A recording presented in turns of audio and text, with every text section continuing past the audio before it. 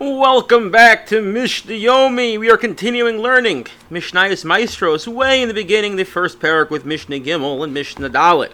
Yesterday we discussed different types of vegetables and fruits when they are considered chayiv and maasros, when they are ripe enough to be edible. We're going to continue that list. Hacharuvin mishayan kedu. Carobs, once they start to develop black spots. A carob is totally black when it's fully ripe, and then you get it on Tu Shvat and don't know how to eat it. We're all in the same boat there. No one knows how to eat a carob, and the people who do know how to eat it claim it's delicious, and everyone else, we know what we think of it. Sorry for the tangent there. So carobs, once they begin to start getting black spots, that means they're ripe enough that they're edible. Similarly, all fruits that are dark, that are black, once they begin to develop those black spots, Hagasim v'akrastumilin v'aproshim v'azuzradim mishiach reichum. Pears, crastumilin, which are some sort of apple, quinces and sorb apples, they become subject to meiser once they're edible, which is when they start developing bald spots, meaning that when they first begin to grow, they have this fuzzy sort of texture covering their surface. Once that begins to fall off, now they're considered edible. And for that matter, all white fruits they're very lightly colored also have this fuzzy texture covering it, and therefore once those begin to have the bald spots, as in they begin to fall off. Hataliton mishitats miyach fenugreek, once it begins to sprout.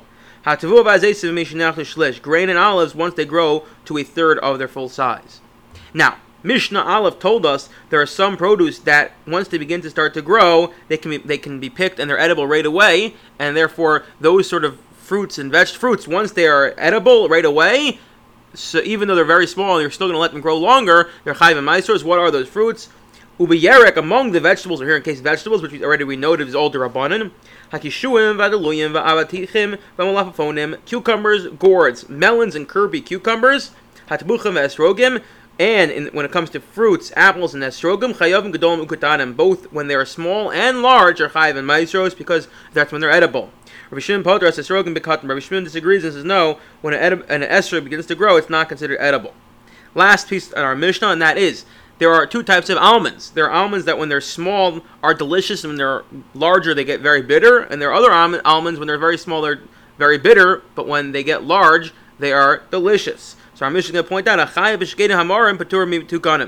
what is subject to the laws of maasros in the case of bitter almonds, as in when they're very small, is not the case with the sweet almonds, which is when they're very small they are edible. And so too the sweet almonds, as in when they're very small, they're putter though when they get to be like very large almonds, because then they become very bitter. I wish you all a wonderful day.